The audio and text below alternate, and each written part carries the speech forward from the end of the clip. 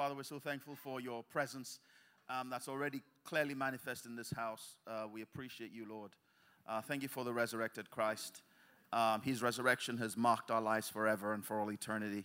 It's changed time. It's changed eternity. And we're thankful for that. Thank you for your grace that's extended toward us.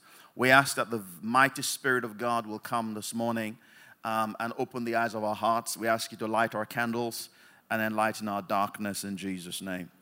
Amen. Praise the Lord. The presence of God is in the house this morning. You're all very welcome. We're going to, it's never all talking about resurrection.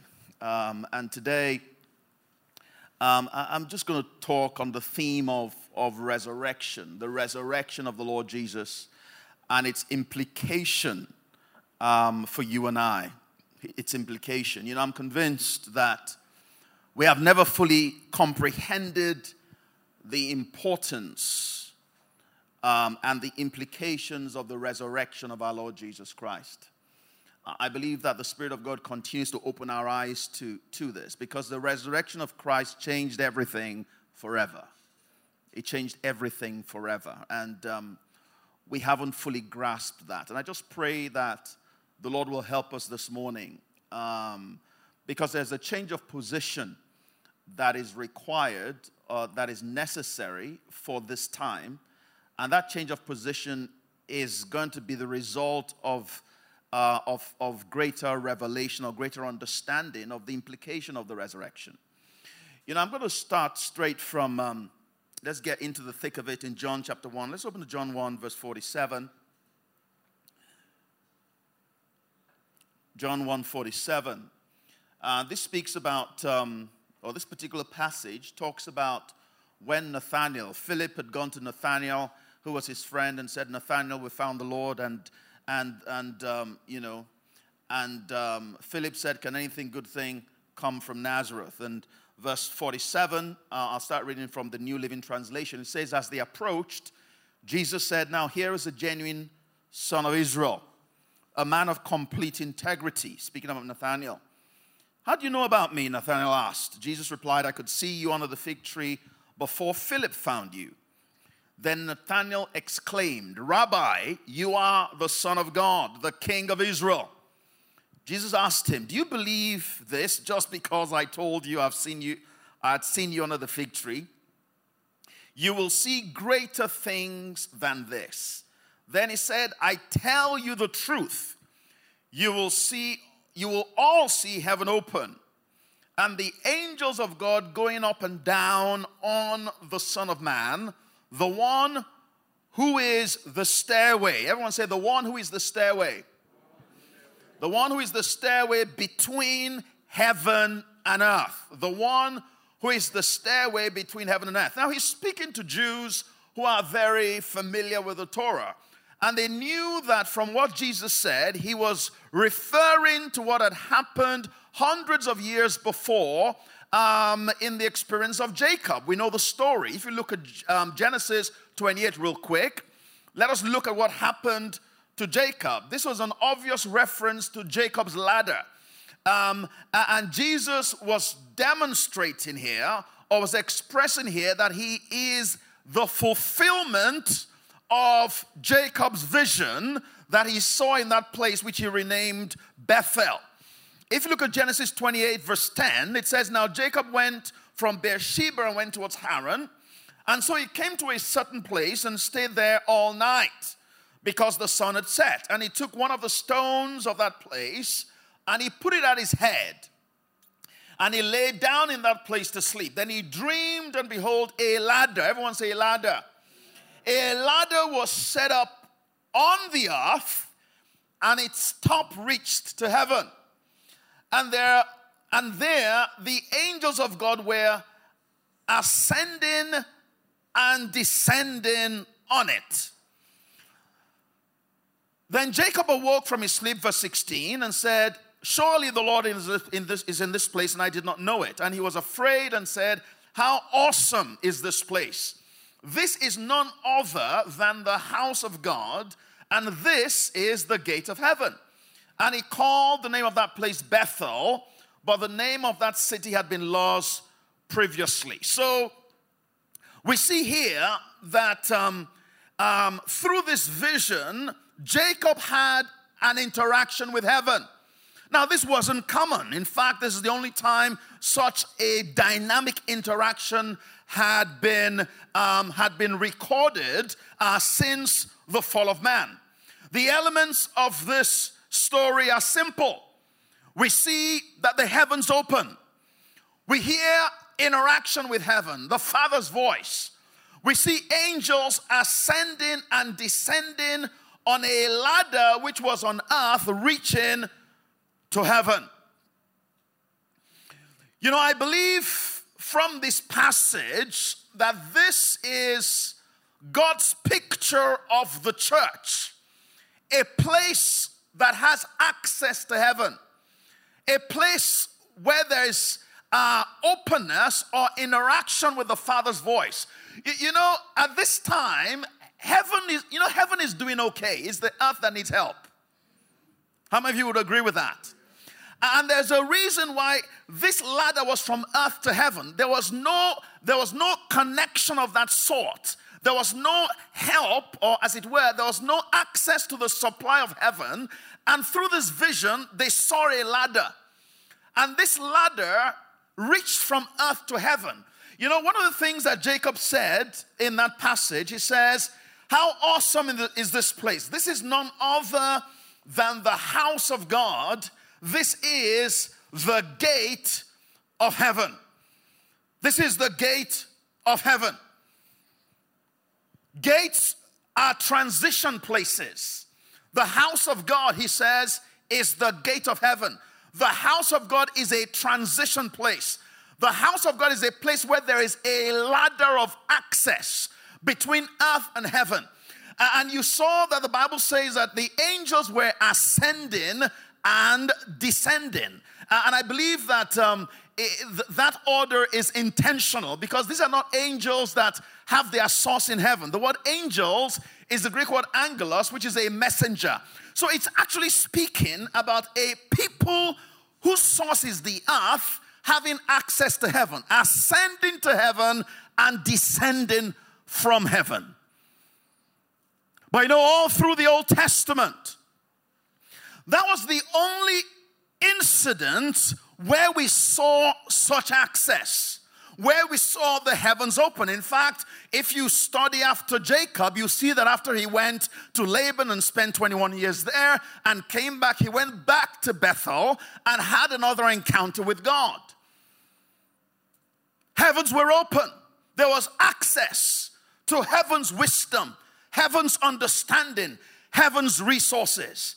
Now, Jesus to Nathanael was saying, I am the fulfillment of Jacob's ladder. He said, Nathanael, you will behold something. Everybody will see the heavens open and angels ascending and descending upon the Son of Man. He says, one of the reasons I'm here is to be that ladder between earth and heaven. The ladder between earth and heaven. Allowing a dispensation of humanity to be able to ascend and descend. You know, in 1 Timothy chapter 2 verse 5, the Bible says that for there is one God and one mediator between God and man, the man Jesus Christ. You know, through the death, burial, and resurrection of the Lord Jesus Christ, the ladder has been established between both realms. The heavens have been opened.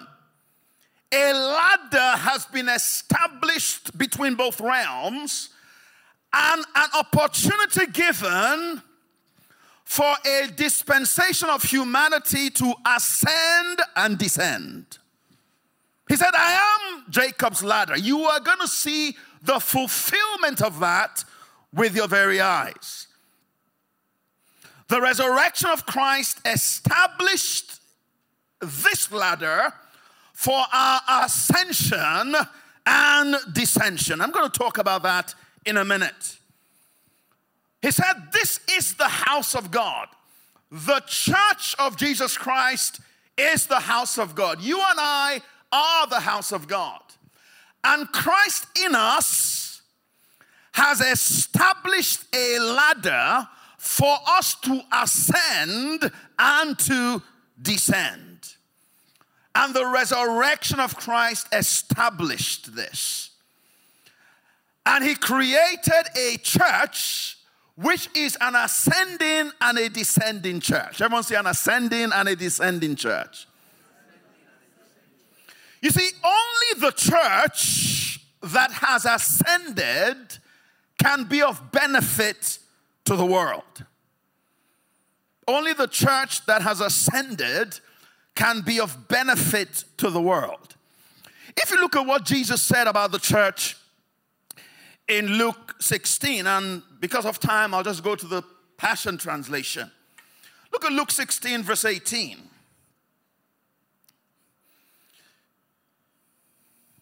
In verse 16, it says, or verse 18, it says, I give to you the name Peter. I'm reading from the Passion Translation.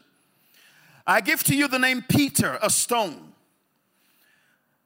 And this truth of who I am will be the bedrock foundation on which I will build my church. Remember, the church is the house of God. It is the gate of what?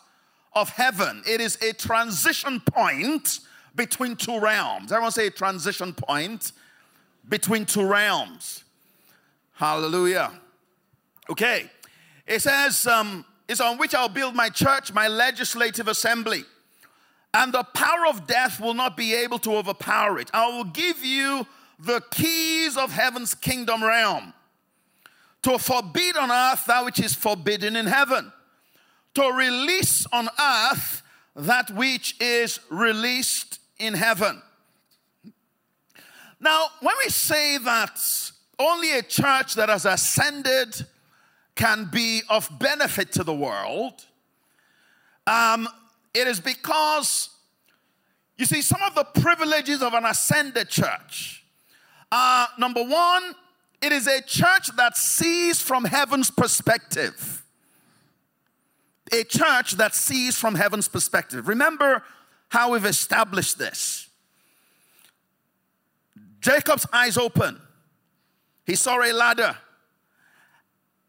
He had access to the Father's voice. And he saw messengers ascending and descending.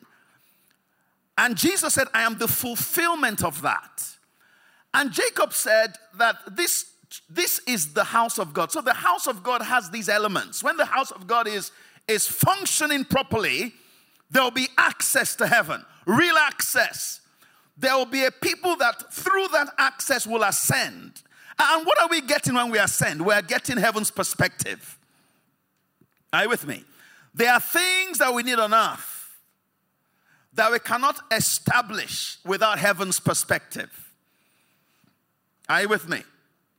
So an ascended church is one of the privileges of ascension is it sees as heaven sees. And it embraces heaven's priorities. You know, Jesus says, what does it profit a man if it gains the whole world and loses his own soul? Okay? There is a perspective that we need to have that is different from the world's perspective.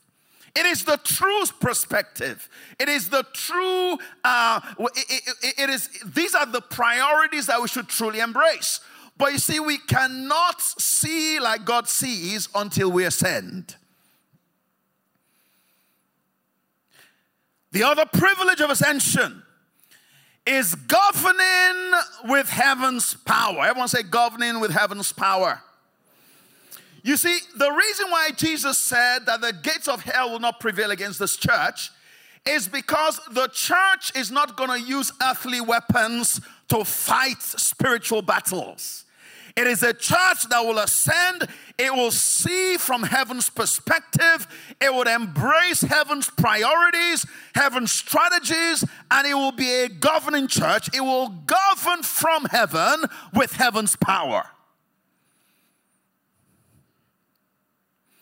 Only the church that sees from heaven's perspective can be of benefit to the world. Only the church that governs from heaven and with heaven's power can be of benefit to the world. You know, Jesus said, I am the way, the truth, and the life. No one comes to the Father except by me. Well, thank God he is the way. He is the ladder. He has established that pathway. Hallelujah. Now I know that we all know Ephesians chapter 2 that talks about Christ's resurrection. And it speaks about the fact that God, who was rich in mercy. If you look at Ephesians chapter 2 verse 4 from the New Living Translation, we all know this. It says, God, who is rich in mercy, as he loved us so much, even though we were dead because of our sins, he gave us life when he raised Christ from the dead. It's only by grace that we're saved. Verse 6 says, for he raised us up from the dead along with Christ and seated us with him in heavenly realms because we are united with Christ Jesus. So God can point to us in all future ages as examples of the incredible wealth of his grace and kindness towards us, as shown in all he has done for us who are united with Christ. So we know that when Christ was raised from the dead, we were raised from the dead. We know that he is seated at the right hand of power, and we are seated together with him in heavenly places. We all know that. How many of us know that? Okay, good. But the question is, what difference has that positioning made in your life? What difference has it made? Are you now able to see the earth from heaven's perspective? Are you now able to govern from heaven? And would you say that you are governing what is happening on the earth with heaven's power and authority? You know, when Jesus spoke to Peter, he said, I will give you the keys of heaven's kingdom. I will give you the keys of heaven's kingdom realm, so that whatever you forbid on earth will be forbid in heaven. Or whatever you forbid on earth will be forbidden in heaven. Yeah? Whatever you release on earth will be that which is released in heaven. So in other words, he was saying to Peter, what you need to establish God's will in the earth is not from here. Because he said, I will give you keys to heaven's kingdom. You know how he said locally that power passes power? You cannot, what God wants to establish on the earth, the solutions he wants to bring on the earth are going to be executed by a people that are releasing spiritual power. Now we know that we are seated in heavenly places, but we need to ask ourselves, what difference has that knowledge had to our perspective? And what difference has that knowledge had to the dimension of power that we are releasing in our lives to govern the things that come against us physically? I'll go as far as saying, for most people, it has made no difference at all. But you see, it is the fact, it is the truth. We are seated in Christ in heavenly places, in that place of authority. But you know, in Galatians chapter 4 verse 1, the Bible says that now the heir, in fact, let's look at it. It says, now the heir, as long as he is a child, does not differ at all from a slave, though he is master of all. The heir, as long as he's a child, does not differ from a slave, even though he is master of all. So it means that you walk into this home. I know how you are able to tell the children of the Oga and the servants. So you walk into this home, and when you pick out the kids, the servants, you happen to pick out the child. Even though he's Lord of all, there is something about how he sees himself, what he's accessing, that makes you think, oh, yes, this is a servant. Now, he says the heir, as long as he's a child, differs nothing from a servant, even though he is Lord of all. So it is possible for he who is the Lord of all in access and authority to be no different from a servant in operation. Hallelujah. So this child has access and authority, but in operation, he is no different from a servant. So even though we are seated in heavenly places with Christ, even though God has demonstrated his mercy, even though the resurrection of Christ has established a permanent ladder between earth and heaven, and we have the access to ascend and receive from heaven wisdom and understanding, for as long as we operate as children, we will be no different from servants, even though we are Lord of all. You see, the resurrection of Christ changed everything. It changed everything. So what I want to do for a few minutes is to begin to explore how to make that transition, how to bridge that gap. Hallelujah. How do we make that transition? How do we bridge that gap? You see, I'm going to give you some very simple principles, which, if you do, will change your life forever. You know, there's a verse of scripture in 1 Corinthians 1, verse 21. The Passion Translation says that for in his wisdom. Sorry, guys, don't we have the Passion? I know we have some technical issues. Passion? At the back? Anyone passionate there? Okay.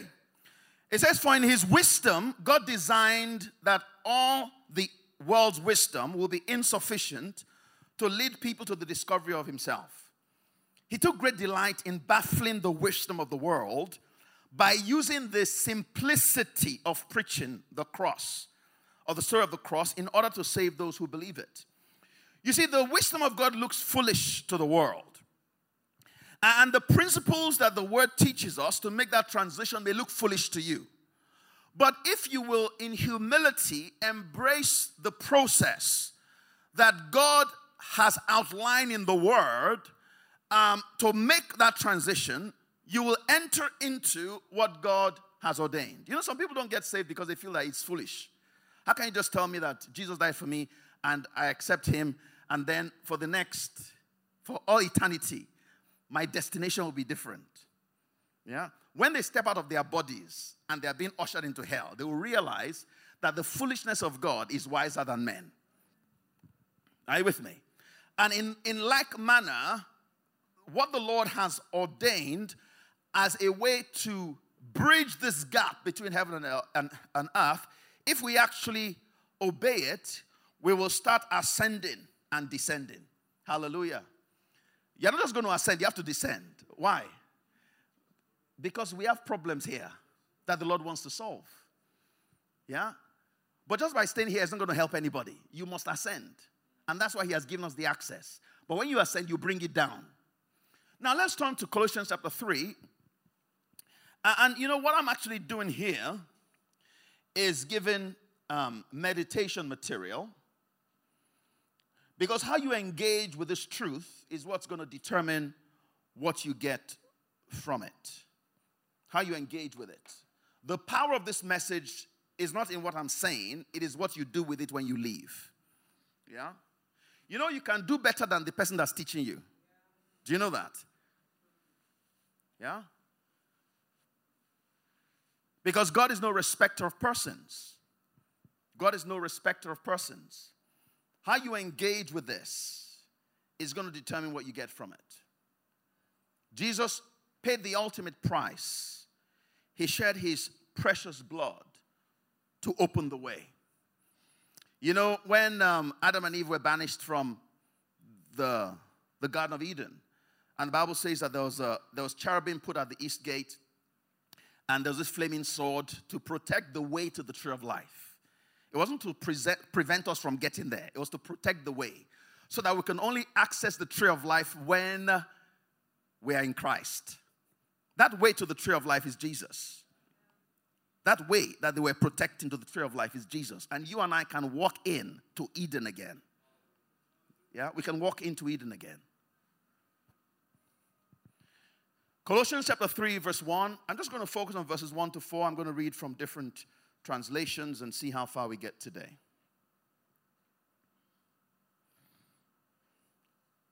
I'm going to read from the New Living Translation. It says, since you have been raised to a new life with Christ. You see, the old King James says, if you are risen with Christ. But all other translations say since. Yeah? So the if there is not like, it's not like we don't know for sure. We know for sure because Ephesians tells us that we've been risen with him.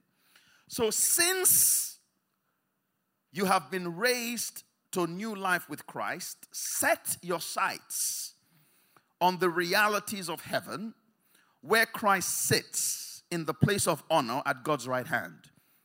Think about the things of heaven, not the things of earth. For you died to this life, and your real life is hidden with Christ in God. And when Christ, who is your life, is revealed to the whole world, you will share in all his glory. Now, it says we should set our sights on the realities of heaven. And it says we should think about the things of heaven. Set your sights and think on the things of heaven. I'm going to read from the Passion Translation, and we're going to try to open it up a little bit. Do we have the Passion? It says, good. It says, Christ's resurrection is your resurrection too. Christ's resurrection is your resurrection too. Okay. It says, this is why we are to yearn for all that is above. For that's where Christ sits, enthroned at the place of all power, honor, and authority. Yes, feast on all the treasures of the heavenly realm and fill your thoughts with heavenly realities and not with the distractions of the natural realm. Your crucifixion with Christ has severed the tie to this life, and now your true life is hidden away in God in Christ. And as Christ himself is seen for who he really is, who you really are will also be revealed, for you are now one with him in his glory. Now, if you don't have a Passion Translation, you need to buy one. Okay? In fact, I'm sure you can look online, and there are a lot of websites that have a free one, that you can just read. Because I think it's a very powerful translation. It opens it up to us, and it's actually is a very good translation. Now, notice the tenses. All the tenses here are in the present tense. Okay? Now, remember what I said. God wants to change our position. And that positional change is going to be the result of new understanding and awareness of truth. Are you with me? Because, sometimes, I read the story in Reader's Digest years ago. I don't know if anyone still reads Reader's Digest. How after the Second World War, for years after the Second World War, there were some people still fighting in a part of the earth because they were in dense forests. They were cut off from all communication. And there was fighting going on for a few years afterwards. Yeah? There were American soldiers who, had been cut off, and they were just fighting. So it took them a few years to get word that the battle is over. You see, what you know can actually change your life.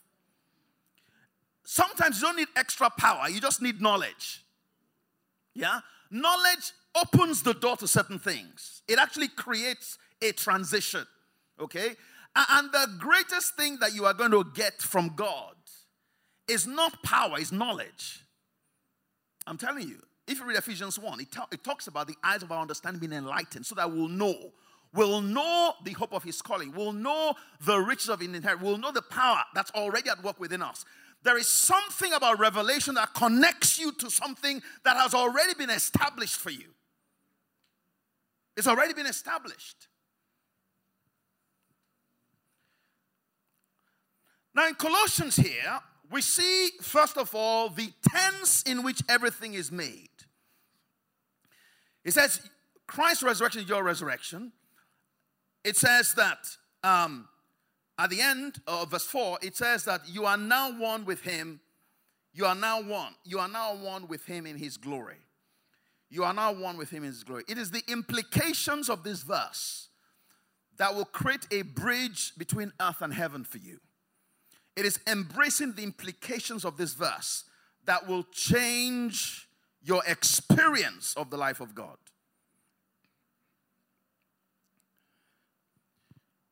Notice some key words here. It says we're meant to yearn for all that is above. We're meant to feast on the treasures of the heavenly realm. We're meant to yearn for all things above. We're meant to feast on the treasures of the heavenly realm. Don't complain about the power of God manifest in your life if you are not yearning and feasting. We have no basis for complaints until you can say that I have been yearning and feasting according to Scripture. Yeah? We have no basis for complaint until you have done what God says you should do. The fact that you cannot see the connection between feasting and the paying of your bills is irrelevant. Are you with me? The fact that you cannot see the connection is irrelevant. Yeah? God said, do this. It's like when Jesus said to the lepers, the 10 lepers, go and show yourself to the priest. Can you imagine if they sat down and started having a dialogue with him? What is the connection? Heal me first before I go and show myself to the priest. Are you with me?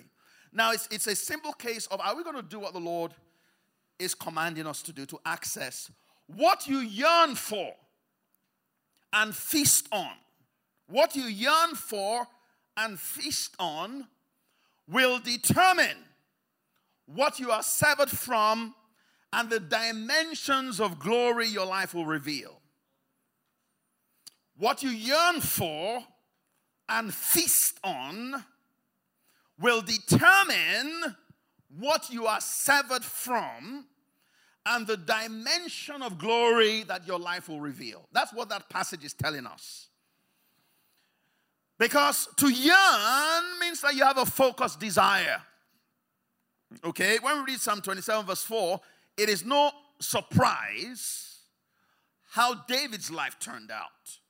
Yeah, one thing have I desired of the Lord, and that will I seek after, that I may dwell in the house of the Lord all the days of my life, behold the glory of the Lord, and inquire in his temple. Right? So this is what he did. And then he was mighty in battle. He had wisdom he had strategic understanding. This is the thing he did. All right? He yearned for and he feasted on. What are you yearning for? To yearn speaks about focused desire, passionate desire. There's something about your desires that does things in the spirit. You may not understand the link, but in the realm of your spirit, your desires are tangible. In the spiritual realm, your desires have substance. Your desires have substance. What you are focusing on has substance. It grants access. The heir, as long as he's a child, will be no different from a servant, even though he is Lord of all. He says, yearn for all that is above. Feast on all the treasures of the heavenly realm. Now you are feasting on these treasures as your present reality. You are feasting on them, not, I was saying to somebody that heaven is not a place in the future. Heaven is now. Sometimes when we think about heaven, we think about it as a future place. No, heaven is actually now. Hallelujah. It's actually now. Heaven exists now. It's a realm that we have access to now. So it says, feast on the realities of the heavenly realm as your present reality. As your present reality. When we do that, when we yearn for what is above, you're not yearning for it like, oh God, please give it to me. No, you are yearning for it as in, this is my destiny. That is the attention of your desire. The resources that heaven promises. You are yearning for it. Have you noticed that everything that God gives us, He gives us from heaven? Notice when Paul was speaking to the Philippians, he says, my God shall supply all your needs according to His riches in glory by Christ Jesus. His riches in the realm of glory. So Paul was talking about the meeting of your needs, but he wasn't talking about it from the perspective of what is available. He was talking about it from a place of supply that goes beyond time. Have you noticed that the Bible says that He has blessed us with all spiritual blessings in the heavenly realms? So He's saying that you should yearn for those things. You should feast on those things as your present reality. As your present reality. When we do that, we will begin to see what heaven sees, and will be granted the power to govern from heaven. Now let us, just for a few minutes, try to unpack this a little bit more. So when the Bible says in verse 1, maybe I should even do a Q&A here. Make it like house church. When the Bible says in verse 1 that Christ's resurrection is your resurrection too. And this is why we are to yearn for all that is above, for that's where Christ sits enthroned at the place of all power, honor, and glory. Christ's resurrection is your resurrection too. So what he's saying, the implication of that is that you should see yourselves as co-raised with Christ. See yourselves as co-raised with Christ. Ponder with persuasion the consequence of your co-inclusion in Him. So if Christ's resurrection is my resurrection, and if, as the Bible says, as Christ was raised from the dead and seated, He's seated at the right hand of God, not because it's just a good place to sit. Because in the Spirit, where you are seated speaks about your authority. And that is why Philippians was saying He was given a name above every name. Of things in heaven, on earth, and under the earth. So He was speaking about a place of supreme authority and power. And the fact that you and I are seated there, it means that we are in that place of supreme authority and power. Now, begin to think about the implications of that.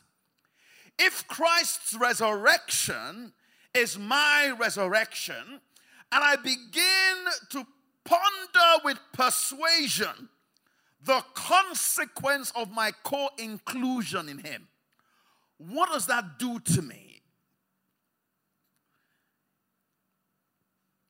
If Christ's resurrection is my resurrection, and I've been co-included in Him by the grace of Almighty God, what does that do to me in terms of what I believe I have access to, and what I believe to be, should I say, the definition of my life? In 1 Corinthians 6:17, the Bible says that he that is joined to the Lord is one spirit with Him. if I'm one spirit with the Lord, if I ponder that with persuasion, it means that whatever Jesus is doing, I am included along with him. It means that there is nothing that the Father will hide from me, because to hide something from me, he must hide it from Jesus, because I am one spirit with him. There are implications of my co-inclusion that would affect the way I look at things. It means that when CNN has a broadcast, I don't use that as the basis of truth. I'll press into the Father and wait until I see, because it is my privilege to know like Jesus knows, because I've been co-included with him. Now the Apostle Paul says, this is what you and I must yearn for, and this is what we must feast on. Relocate yourself mentally. Relocate yourself mentally. Engage your thoughts with throne room realities where you are co-seated with Christ in the executive authority of God's right hand. Relocate yourself mentally. Relocate yourself mentally. You know, there is no sickness that will stay on your body if you relocate yourself mentally into that place that you are actually seated. You know, scientists talk about psychosomatic diseases. Psycho speaks about the mind, soma speaks about the body. What's happening in your mind will affect your body. You know, you can have pimples on your body based on stress in your mind. Yeah, we all know that, okay? In fact, I was reading something just yesterday, how scientists have been able to identify that the kind of food we eat actually affects our ability to think and to remember. Yeah, there's some, you know, all kinds of microbes and stuff in our guts that depending on what you eat, it can kill them or enhance them. Yeah? So what's happening in your body is affecting your mind. What's happening in your mind is affecting your body. What you focus on, what you think on, yeah, will affect the dimensions in which you have access to, is what the Bible is saying.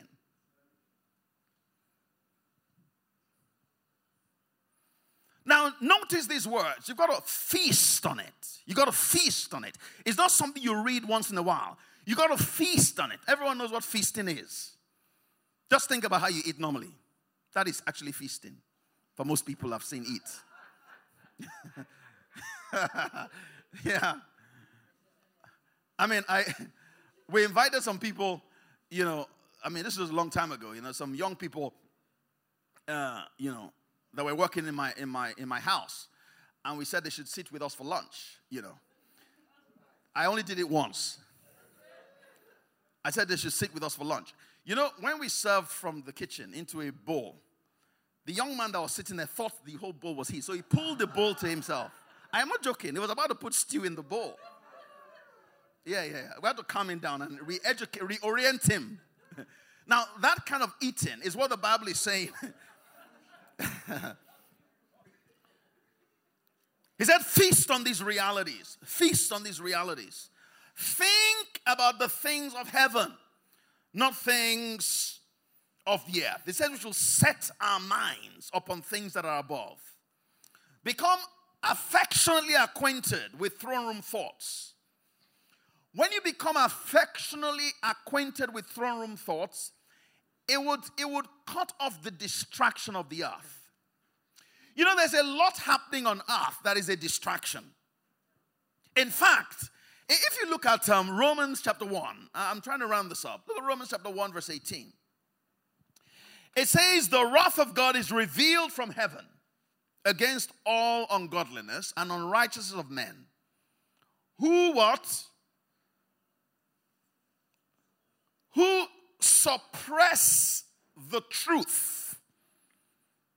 Who suppress the truth in your unrighteousness. You know, one of the things wicked men do is they suppress the truth in unrighteousness. The Passion Translation says, for the wickedness of humanity deliberately smothers the truth and keeps people acknowledging the truth from God. Wicked men will deliberately, everyone say deliberately, they will deliberately suppress the truth and smother the truth. You know, there's a verse of scripture that we must take to heart. And that is this verse in Revelation 12 verse 9, where he's talking about the devil. It says the devil and Satan, he said called the devil Satan, who deceives the whole world. He was cast to the earth, and his angels were cast with him. Who does the devil deceive? Oh, come on. Who does the devil deceive? Who does the devil deceive? The devil deceives the whole world. Yeah? So that means that if you are believing what the world is telling you, you are already deceived. That is quite an important truth that we must embrace. The Bible says that the world system will deliberately suppress the truth. So a lot of things that they are calling conspiracy theory, when you actually look behind the scenes, a lot of those things are actually conspiracies. They are not just theories. And we need to be careful, because the Bible says that there is a world system, and that world system is trying to distract you. But unknown to you, the world system is consciously suppressing the truth. And unless we embrace this posture of feasting on heaven and heaven's realities as revealed in the Word, we'll be distracted and limited and framed. Our lives will be framed by what the world system is teaching us. And the enemy is deceiving the whole world. And that's why in 2 Corinthians 4:18, the Bible says that we should not focus on things that are seen, but things that are not seen. The things that are seen are changeable. The things that are not seen are eternal. It is the unseen realm that must have our full attention and must captivate our gaze. Hallelujah. It must captivate our gaze. So when we read, Hebrews 12, from verse 22, when it says that we have now come to the heavenly realm, we have now come to the Zion realm, we have come to the city of the living God, innumerable company of angels, the church of the firstborn who's written in heaven, we've come to the blood of sprinkling. We are meant to be feasting on that. That ought to be where we locate ourselves in our thoughts.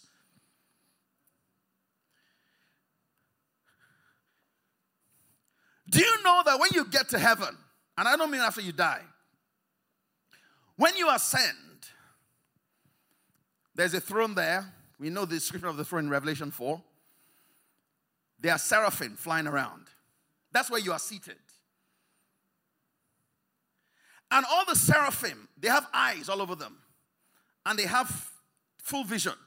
What are the seraphim saying? Yes, what are they saying? Okay, that's part of the sentence. Yes, that's part of the sentence. The whole world is full of His glory. Is your city full of His glory? You see, if we are feasting on heavenly reality, the way we begin to look at the earth will change. Because honestly, when you read that verse, you almost feel like giving a, handkerchief to help clean all the eyes of the seraphim. Because if they say the whole earth is full of His glory, what are they seeing that you are not seeing? What are they seeing that we are not seeing? If we are an ascended church, we will have a different perspective. If we are feasting on the reality of heaven, if we are feasting on what the Word has said about us, who we are in Christ, who Christ is in us, if we are feasting on that, if we are locating ourselves as co-included in Christ, and we are looking from that perspective, we will say, without reading the scripture, your perspective will be the earth is full of His glory. Because all of a sudden your eyes will open to His grace that is already at work on your behalf. Your eyes will open to what He has already provided for you. that's available for you to connect with here.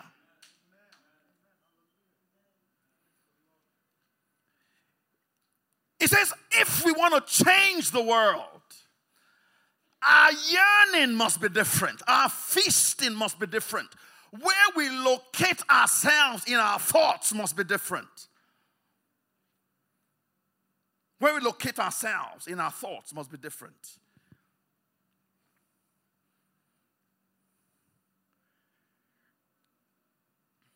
It must be different. Must be different. Must be different. It must be different. It says, for you died to this life. And I'm ending with this. Or maybe not. What time is it? Okay. You died to this life, and your real life is hidden with God in Christ. Your union with Christ's death broke the association with that world, with this world. See yourselves located in a fortress where your life is hidden with Christ in God.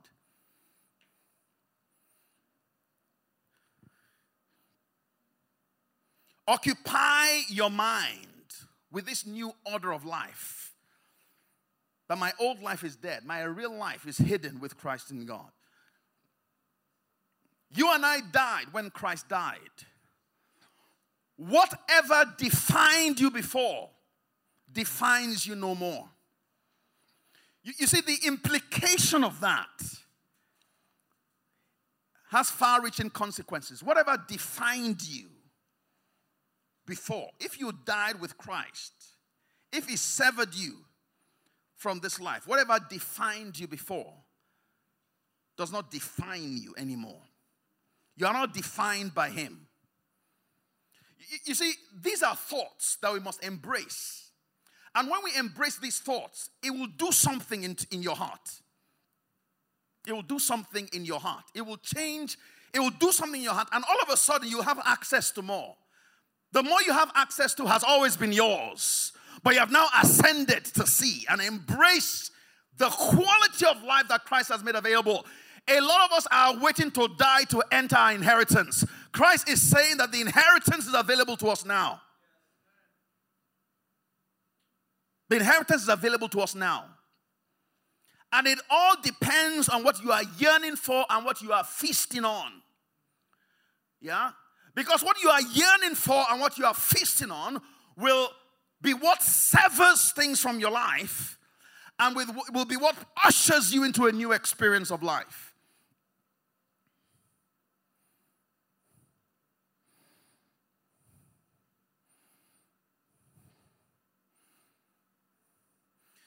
The last verse says, and when Christ, who is your life, is revealed to the whole world, you will share in all his glory. And when Christ, who is your life, is revealed to the whole world, you will share in all his glory.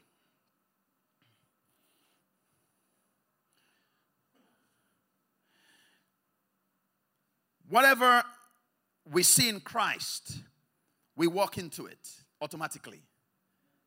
Why? Because we are co-included with him. Whatever we see in Christ, we walk into it automatically.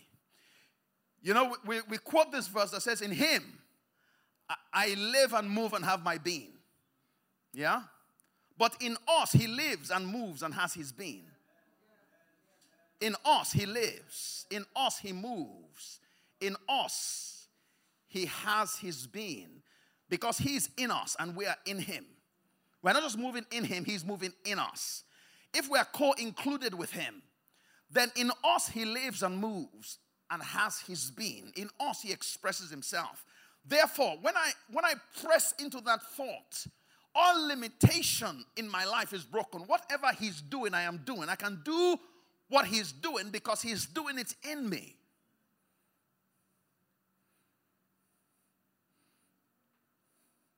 He's doing it in me. What we see in him, we see in us. You know, this verse is often translated to again delay the revelation of Christ to a future event. That word, when, is the Greek word otan, which, if you check it out, it is better translated every time. There are a lot of verses in Scripture that use that word when. Yeah, when. So for instance, Jesus in Mark 13 says, when they shall lead you and deliver you up, whenever this happens, whenever this happens, whenever this happens. Whenever Christ is revealed, you become what is revealed. Whenever you see him, you see yourself in him. This is a continuous revelation. The appearing of Christ, the seeing of Christ in us, the more of him we see, the more we become what we see.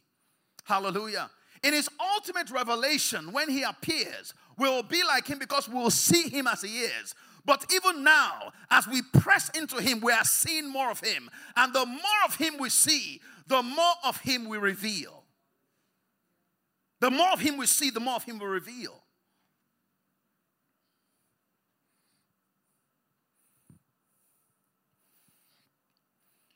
So the church of Christ, the resurrection of Christ changed everything.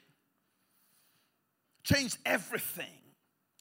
You know, there's no dimension of time and eternity that did not feel the impact of Christ's resurrection. There's a reason why Jesus is now seated at the right hand of God, because everything has been done. There is no dimension of time. If today we enter into a spaceship and we travel for 3 million light years and we go to a planet where they breathe in oxygen and they breathe out sulfuric acid and you say Jesus is Lord, you will feel the anointing of God there. There's no dimension that you can enter into. There's no place. There's no time. There's no dimension of creation that you will enter into that at the Lordship of Christ is not celebrated and acknowledged. In hell, they bow down, they quiver. There's no dimension. And Jesus says that you are being co-included in him.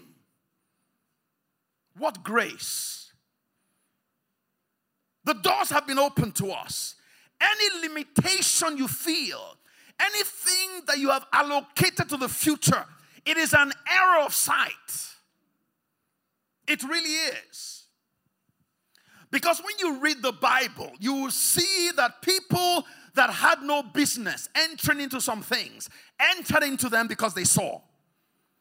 Enoch entered into things that were not his dispensation to enter. In fact, David entered into dimensions of worship that were for the new creation. Because when you step into heaven, you are beyond time. Dispensation is a time manifestation. You know that. And he says you should yearn, you should feast on these things. You should feast on these realities. It will reconstitute your definition of yourself. Because the limits that you are seeing in your heart are limits that have been imposed by our lack of sight. And that's why when 5,000 people needed to be fed, Jesus tested them and said, you sort it out. He knew what he was going to do. Why?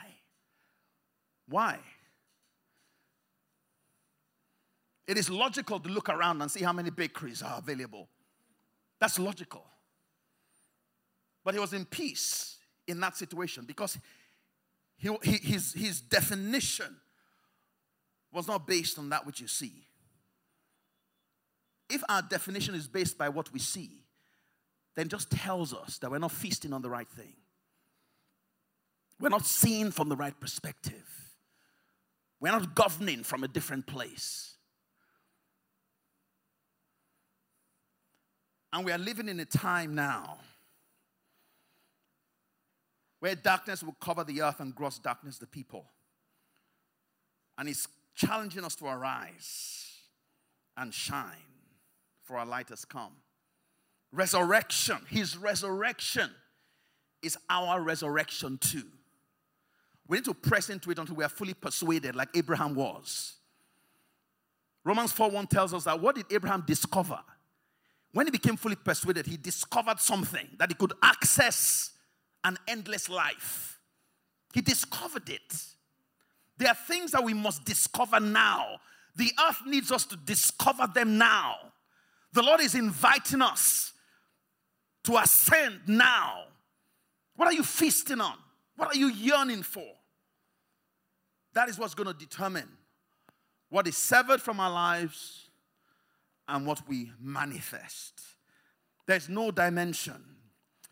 You know, as Pastor Solomon was talking about thoughts, bringing application to that thing I saw in the spirit. Thought.